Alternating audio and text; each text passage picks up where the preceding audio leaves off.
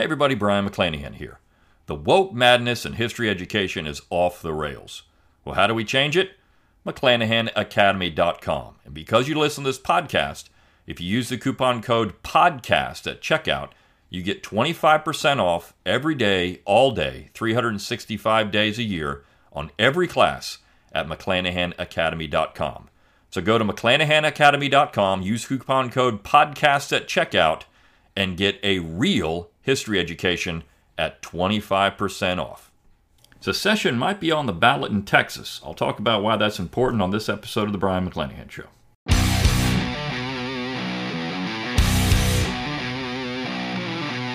It's time to think locally and act locally. Welcome to The Brian McClanahan Show. Welcome back to The Brian McClanahan Show. Glad to have you back on the program. Very glad to be here. Don't forget to follow me on Twitter, like my Facebook page, and subscribe to my YouTube page where you can watch this podcast. Find all those social media accounts on my webpage, BrianMcClanahan.com. That's B-R-I-O-N, McClanahan.com. While you're there, give me that email address. I'll give you a free ebook, Forgotten Founders, free audiobook of the same title, read by yours truly. You can support the show by going to McClanahanacademy.com. Purchase a class or 20 there. Keeps this podcast free of charge. You can also go to Spotify for podcasters. You can become a member, throw a few pennies my way, or click on the support tab at BrianMcClanahan.com. Or you can click on the heart button if you're watching on YouTube. It's the super thanks button. All those are great ways to support the show financially. You can also buy my logo and all kinds of cool stuff by clicking on the shop tab at BrianMcClanahan.com or purchase one of my books. All of those things help support this show financially. But as always, painlessly, you can rate, review, and subscribe to this podcast. Let people know you love it. Share it around on social media. Give it that 5-star review. Leave a text review wherever you can. And comment on YouTube for the algorithm. All those things help get more eyes and ears on the show. And as always, send me those show requests. I do want to see what you want to hear. Now, this is indirectly a listener-generated episode today because I've been sent this message about this Newsweek article several times, or at least about the headline several times. There is a chance that secession will be on the ballot in Texas very soon. Now, this is a little bit misleading because it's not really on the ballot for a public ballot. It's for the Republican Party. So it's a little different. Okay, but let's talk about, I'm going to read the Newsweek article and I'm going to talk about what this means, at least in a bigger picture. Now, about a month ago, on this program, I talked about an article at the Abbeville Institute from Boyd Cathy, and it was, what would secession look like? And one of the things I brought up in that particular article, or that particular podcast, concentrating on the article, was that we needed to have conventions. I'm going to reiterate this. One of the most important things that this show can do, or at the Abbeville Institute, or any other 10th Amendment Center, Mises Institute, LewRockwell.com, all these places that have discussed independence or decentralization, well, the most important functions they have is education. Education. And I say that because without the educational backing, a lot of this stuff is going to be moot. Here's why. What this would do, it puts it on the ballot. There'll be a vote on this measure on a ballot. Okay, so it will be out there for public consumption. But what it does not do is force anyone to really take a stand publicly on the issue. We have to understand what the term secession means. In 1787 and 1788, the states acceded to the Constitution. They agreed to join the Union based on the Constitution. Now, think about what that actually means. They agreed to the Constitution. Before that point, 1781 to 1788, when the Constitution is ratified, and really till 1789, till we have the first government, the first Congress under the Constitution, we had a union. You could even say that the union was there, before that, but that would be a little different. It wasn't really a union. That was just those people were ambassadors. So we had a union under a constitution, the Articles of Confederation. So when the Philadelphia convention is called in 1787, the states send delegates to a convention to discuss alterations to the Articles of Confederation. What they get is an entirely new constitution. Now remember, that constitution had no power. The United States was still operating under the Articles of Confederation. So what they needed to do was get some type of voice of the people. If you look at the United States Constitution, Article 7 says that the Constitution will go into effect when 9 states ratify.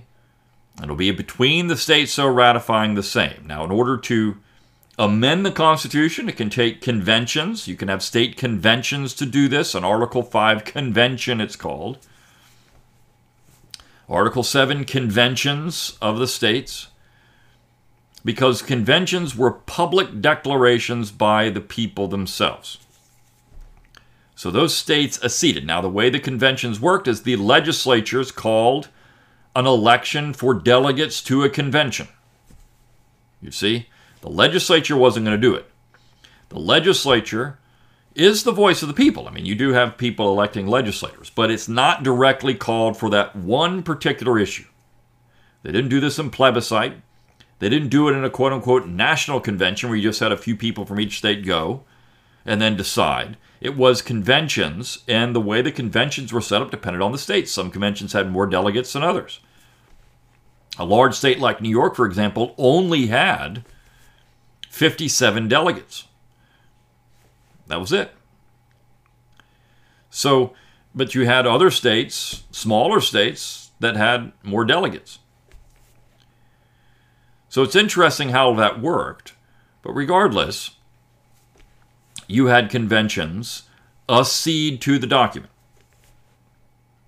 So when 1860-61 rolls around, you have conventions secede from the document. The states then seceded. They agreed to it, and then they withdrew their support, resuming their status as an independent state. Now, the break here is important. If 9 states didn't ratify the Constitution, the Articles of Confederation would still stay in effect. In other words, it's been argued that by agreeing to the Constitution, there was an act of secession from the Articles. This is how people discussed the Constitution at various times. There was a secession from the Articles into the Constitution. Now, the Constitution itself, the language of it says it's going to form a more perfect union. A union of what? A union of states. Not a union of people or anything like that, but a union of states. Okay? So we have this act withdrawing from the Articles. We're withdrawing from the Articles to accede to a new document. That accession is important because when you are acceding to something, then you can secede from it. The states and conventions could do the exact same act. It was not permanent. Now, you can go out and find quotes where people said, well, once you do it, it's a permanent choice. Was it? Because it was supposed to be permanent under the Articles. That was supposed to be a permanent move under the Articles of Confederation. Without question, that's how it was supposed to work. Of course, we know it didn't work that way, but that's how it was supposed to work. So, when you look at how this issue has to play out in the United States today, if it was going to work, then you would have to have some type of convention involved in the process. It cannot just be from a plebiscite. Now, the downfall of this, of course, is that it's very public. When you just have a ballot initiative, some type of thing on the ballot for people to vote on, it's all secret. Nobody knows what's going on. Nobody knows who's voting for and voting against. That's not the way the Constitution was ratified. It's not the way the states acceded to the Constitution. It was a very public move. And same thing in 1860 and 61, it was a very public move. The people that went to these conventions publicly and vocally either were for or against it. And of course, there were people that voted against it in some states. There were people that made speeches against the move in some southern states. We know that in 4 states it was rejected initially and then, of course, accepted later after Lincoln called up 75,000 troops, well then, yeah, we're not going to agree with coercing a state. So we know it was a very public move. You had people that said openly, I support this or I don't support this. And all of these people in 1860 and 61 were elected by the people of the states, just as happened in 1787 and 1788. It's a public move. When you go to a ballot initiative, it becomes a very secretive private move. It's not the same. And of course, it doesn't even carry any weight. A convention does, particularly if the legislature calls the convention and says we're going to abide by the results of this convention. If the convention votes one way or the other way, this is the will of the people and this is what we are doing. That's what has to happen here. Not just simply a secret ballot where nobody knows what's going on. Who's influencing it, who's not. We've all seen how that can work out with some shady dealings with ballots. Ballot stuffing, ballot harvesting, all of these kind of things. Now, the downfall of that in the current political climate is that it's weaponized. And what do I mean by that? You don't need the U.S. Army to oppose this. And that's, oh, the Army is going to invade Texas. It doesn't need to happen that way. The United States government has at its disposal a weaponized bureaucracy. They can go after people that publicly support this. And let's say the state of Texas called a convention. They said, all right, we're going to call a convention and we're going to vote on this issue. So now you have the United States government, the bureaucracy that can be weaponized against people that publicly support secession. It could be before the act actually takes place. It could be after the act actually takes place. They can use things like the IRS. They can use things like the CIA or the FBI. We all know these entities have been weaponized by the general government. Now, the IRS, you could say, well, we're independent. That's not going to apply to us anymore. They can't do anything. We've just declared our independence. However, we do know that both the FBI and the CIA are all over the world, particularly the CIA, and they're weaponized and they destabilize things. We know this can happen. We know that they get to people. So if you have a delegate, there's going to be a fear. A delegate would say, I support this and I'm going to do this X, Y, and Z. Well, who's to say the United States government isn't weaponized against those people and they go after them in some way? There is that fear. You don't need the U.S. Army. The United States bureaucracy is bigger and more powerful today than it was in 1860 and 61. You didn't have a CIA or FBI or IRS in 1860 and 61. In fact, you have very little bureaucracy in 1860 and 61.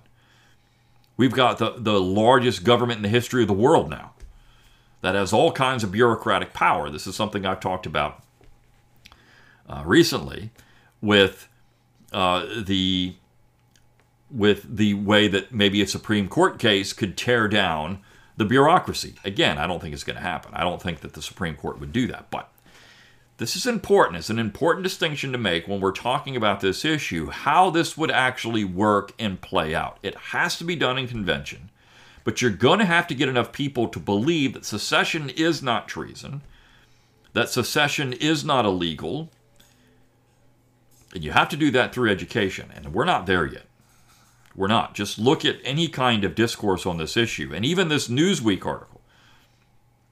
We're not at that point yet to where people would say, yeah, this can happen. This is fine. This is legal. We could have any state do this. We could have Texas do it, which of course is a conservative state. We could have California do it, which of course is a left-wing state. We could have Massachusetts do it. We could have Montana do it. We could have Florida do it. We could have New York do it. Any of these states could do it. Any state. Oklahoma, a landlocked state, could even pull it off. Any of these states could do it. Now, let's say Texas, let's just play this out here, for example, and Texas does leave the Union. I think you could see an effect from the states around it, particularly Oklahoma. I think Oklahoma would be interested at that point because it would have an access to a water port. We can say that, Oklahoma is a landlocked state. You still have access with air traffic. But we've seen, for example, in Europe and landlocked states, a little harder. So in a union with Texas, well, then you could have access through Texas to the Gulf of Mexico. So perhaps Oklahoma would be interested in maybe an independence movement at that point. There's always been rumblings about it. There's been people in Oklahoma very interested in this for a long time. So maybe something like that happens. Maybe another state joins up with Texas. Maybe you get a small little confederation in the middle of the United States, the current United States, with Texas taking the lead. Maybe something like that happens. I don't know. But just to be very excited about a ballot proposal is going a little bit too extreme. That how this would work. I mean, it's not something that's going to happen immediately, but I would say at least there is a conversation, and they've had almost 100,000 people in Texas agree to put this on the ballot. That's not insignificant. In the 1990s, you'd have been hard-pressed to get 1,000 people to do this. But here we are in 2023, and you've got nearly 100,000 people saying they would support this measure. So let me get into this article. Again, it's at Newsweek. The title is, Texas Gets One Step Closer to Leaving U.S., or it could just be us, right? So this is by Andrew Stanton. I don't know who that is. But it says, advocates for Texas secession from the United States believe they're on the verge of scoring a crucial victory. The Texas Republican Party's executive committee is set to vote over the weekend on which ballot propositions voters will decide during the Republican primary elections in March 2024. Now, notice what this is. It's for the Republican primary elections. This would go then into essentially the Republican platform. It'd be something like that. But this is not going before the voters in a plebiscite for the state of Texas to decide. It's a Republican primary voters to decide. So it's a very small victory. So here we have the Texas Republican Executive Committee will have to decide this. One measure would ask Republican voters, should the state of Texas reassert its status as an independent nation? Now, Texas is in a very unique position, I'll say this, with all the other states, in that it was an independent country for 9 years. No other state can claim that other than by using tactics, which of course are true, that they were independent countries according to, for example, the First 13, according to the Treaty of Paris, because every state was recognized individually by the Treaty of Paris. It was a treaty between each state individually, asserting that those states were independent. Jefferson's language in the Declaration says that they were free and independent states, not state, but states plural, and as independent states, they could do what independent states like the state of Great Britain may do. So that language is important. They understood what the meaning of a state was. But Texas actually was a functioning independent country for 9 years. If any state has the historical backing of this, it would be Texas. Now, again, I can make the case for any of the original 13. I can make the case for California, which sort of had an independent state government for a time, the Republic of Sonoma. I can make a case for those. But we also have to understand, even if the state didn't have that historical background, it still had the status of a state based on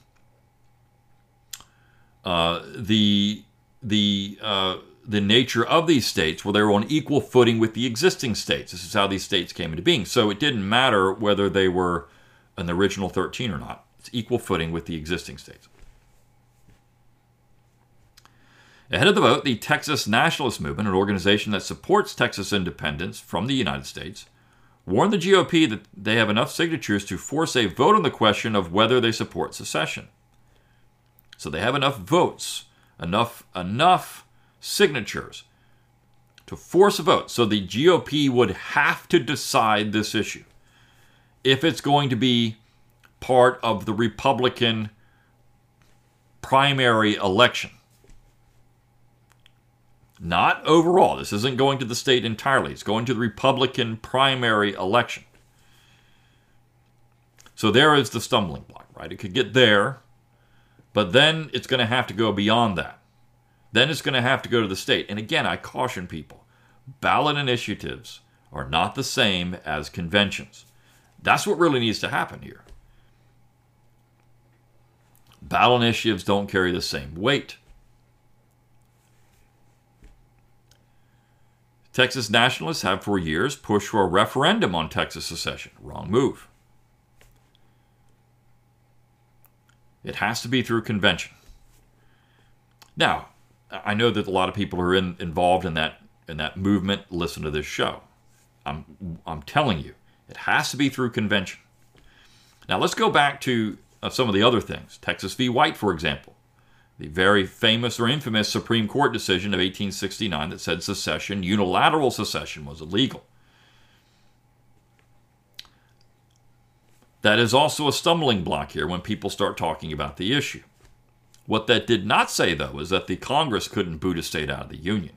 Now, I don't believe that decision is correct.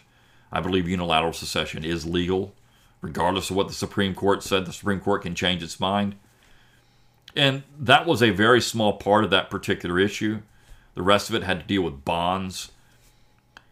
And if you've taken my How the Supreme Court Screwed Up America class, I actually get into this particular case. And there's something else going on there with contracts and bonds. It's also very important. But they do talk about secession, at least flippantly, and kind of disregard it. Salmon P. Chase does.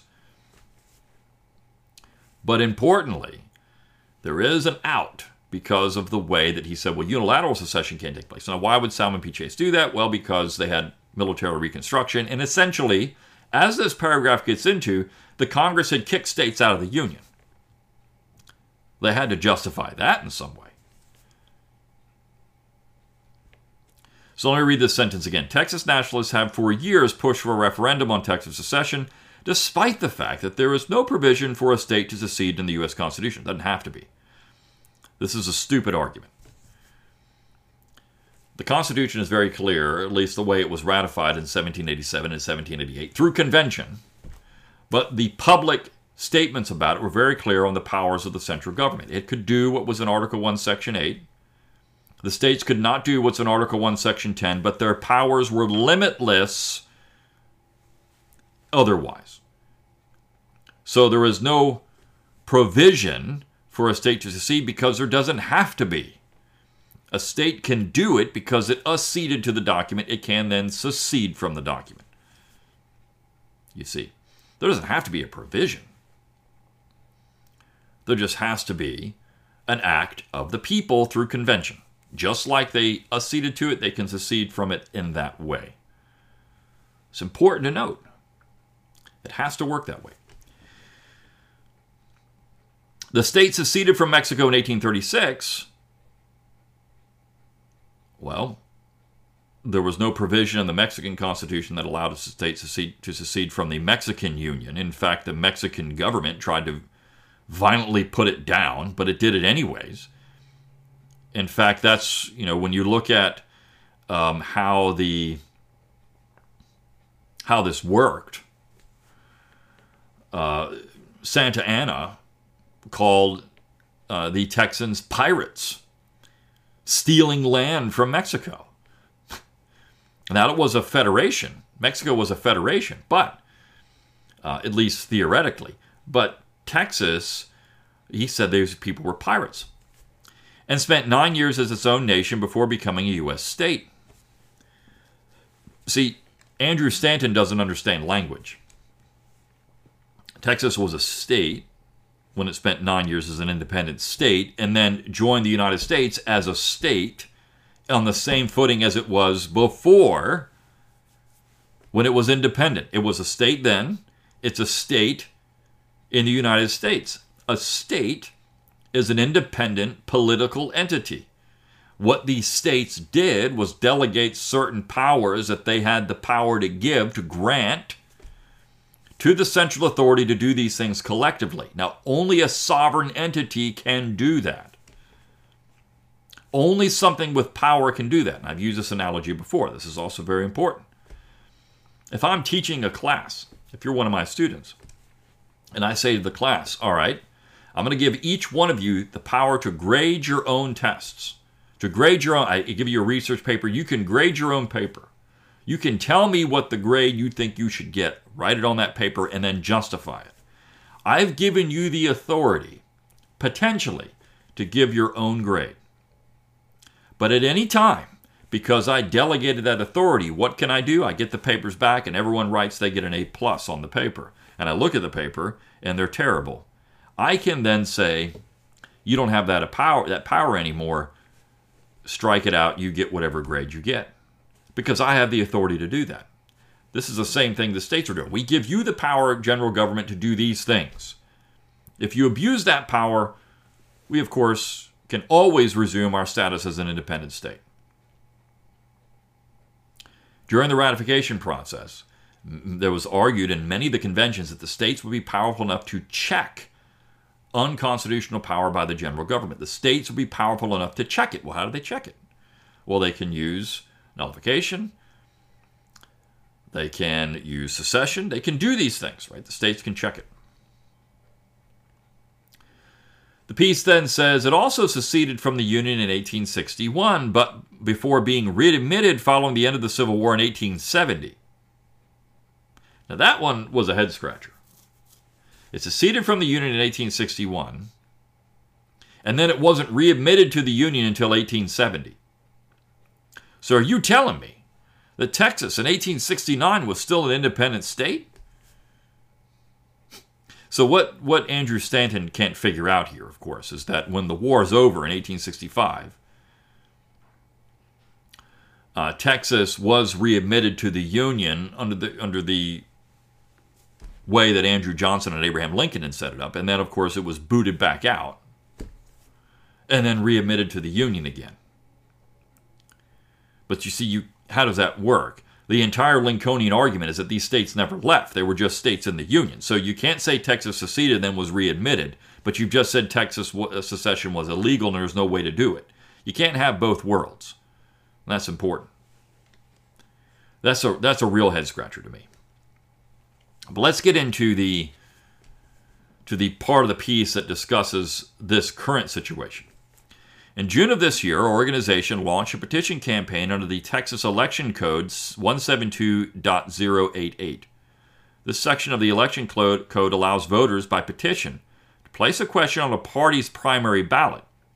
In short, by collecting 97,709 signatures and submitting them by the filing deadline on December 11, 2023, we could actually bypass the SREC's ballots proposition process and compel the party to place the question on the ballot, the letter reads. Now, it goes on a party's primary ballot. So, when voters go to vote in the Republican primary, this would be on the ballot in the Republican primary.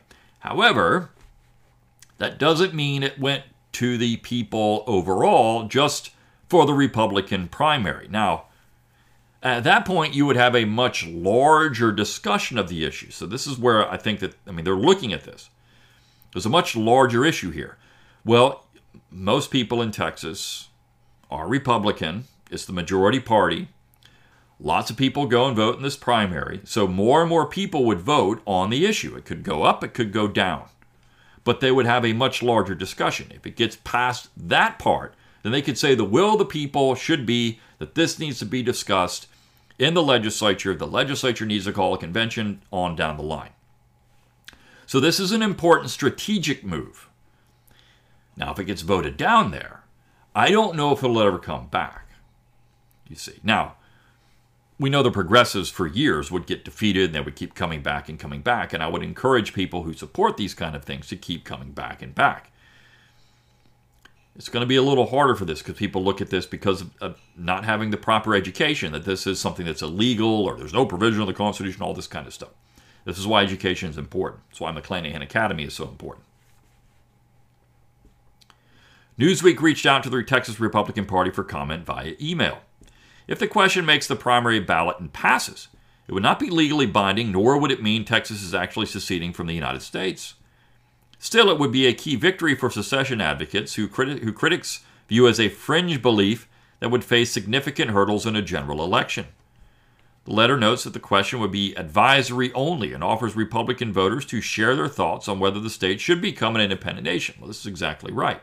But you would have a little stronger understanding of where people stand on this in the Republican Party, which again is the dominant party in the state of Texas. If it goes on the ballot, on the primary ballot, and let's say it gets a crushing victory, well, then the Republican Party would have to consider going to the legislature and saying this is what the people want. They don't have to at all. They don't have to do it. But it certainly would be an interesting position that these people would be in, because now you have the voters saying this is what we want. Would the legislature then follow suit? Would they actually call a convention? You wash your hands of it if you call a convention. All right, look, we're going to call a convention, and the convention can decide. That's where you start getting a little more dicey, and the rubber really hits the road at that point, because when you go into a convention, if the legislature said, we will stand by the results of the convention on this one issue, that's it. Then if Texas decides, that would be it. I don't think there are enough people educated to actually agree with this at this particular point, but it would be interesting. So the mechanics are in place, which is the important part. The organization argued that the party, by including the question on the ballot, would not be endorsing a specific outcome, but instead backing the principle that app perspectives within the party deserve consideration. Placing the question on the ballot brings clarity. If, as our detractors say, this is a fringe issue that no one supports, then they should have no resistance to this question being asked of Republican voters, the letter reads. In fact, they should be some of its strongest supporters. If what they say is true, then the results will show that, in fact, and Texit will be a dead issue in the party for a generation. So they're agreeing that if this thing goes to the ballot and it dies, well, then it's going to die for a generation. Nobody's in support of it. Potentially. But if it doesn't, what the Texas Nationalist Party group is hoping for is that it will actually make it past this hurdle, and they have to discuss this in an open legislature, because the will of the people is behind it. The latest effort to push for a vote on secession also comes as Texas undergoes a major political shift. Texas cities and suburbs, once ruby red areas that kept the state safely Republican, have shifted toward Democrats in recent election cycles, with President Joe Biden flipping suburban counties outside of Austin and Dallas during the 2020 presidential election. The Democratic shift has sparked questions about the political future of the state, as the state GOP has also faced heightened infighting as its margins continue to slip. So this is a big issue because, of course, Texas is going purple. I don't agree with that. I'm not even certain in 2020, if that was a normal election, if these things would have gone that direction. But maybe. However, this is going to be something that, if it's put up to the Republican voters, will be an interesting issue. And I think Texas, look, if they follow the proper procedures, it is going to be on the ballot, and then we'll see what the Republican voters of the state say. And at that point, then it's going to get real interesting. So, again, it's always good to revisit this and how important education is, how important the convention process is. We have to keep that in mind. This is just a ballot initiative that's going to go to the Republican primary voters only, not to the whole state. It doesn't do anything else. It's non-binding. But at least it will be something that they can hold up and say, this is the voice of the people in the Republican Party. This is what we want, or this is what we don't want. And then we can go from there. All right. See you next time on the Brian McClanahan Show. See you then.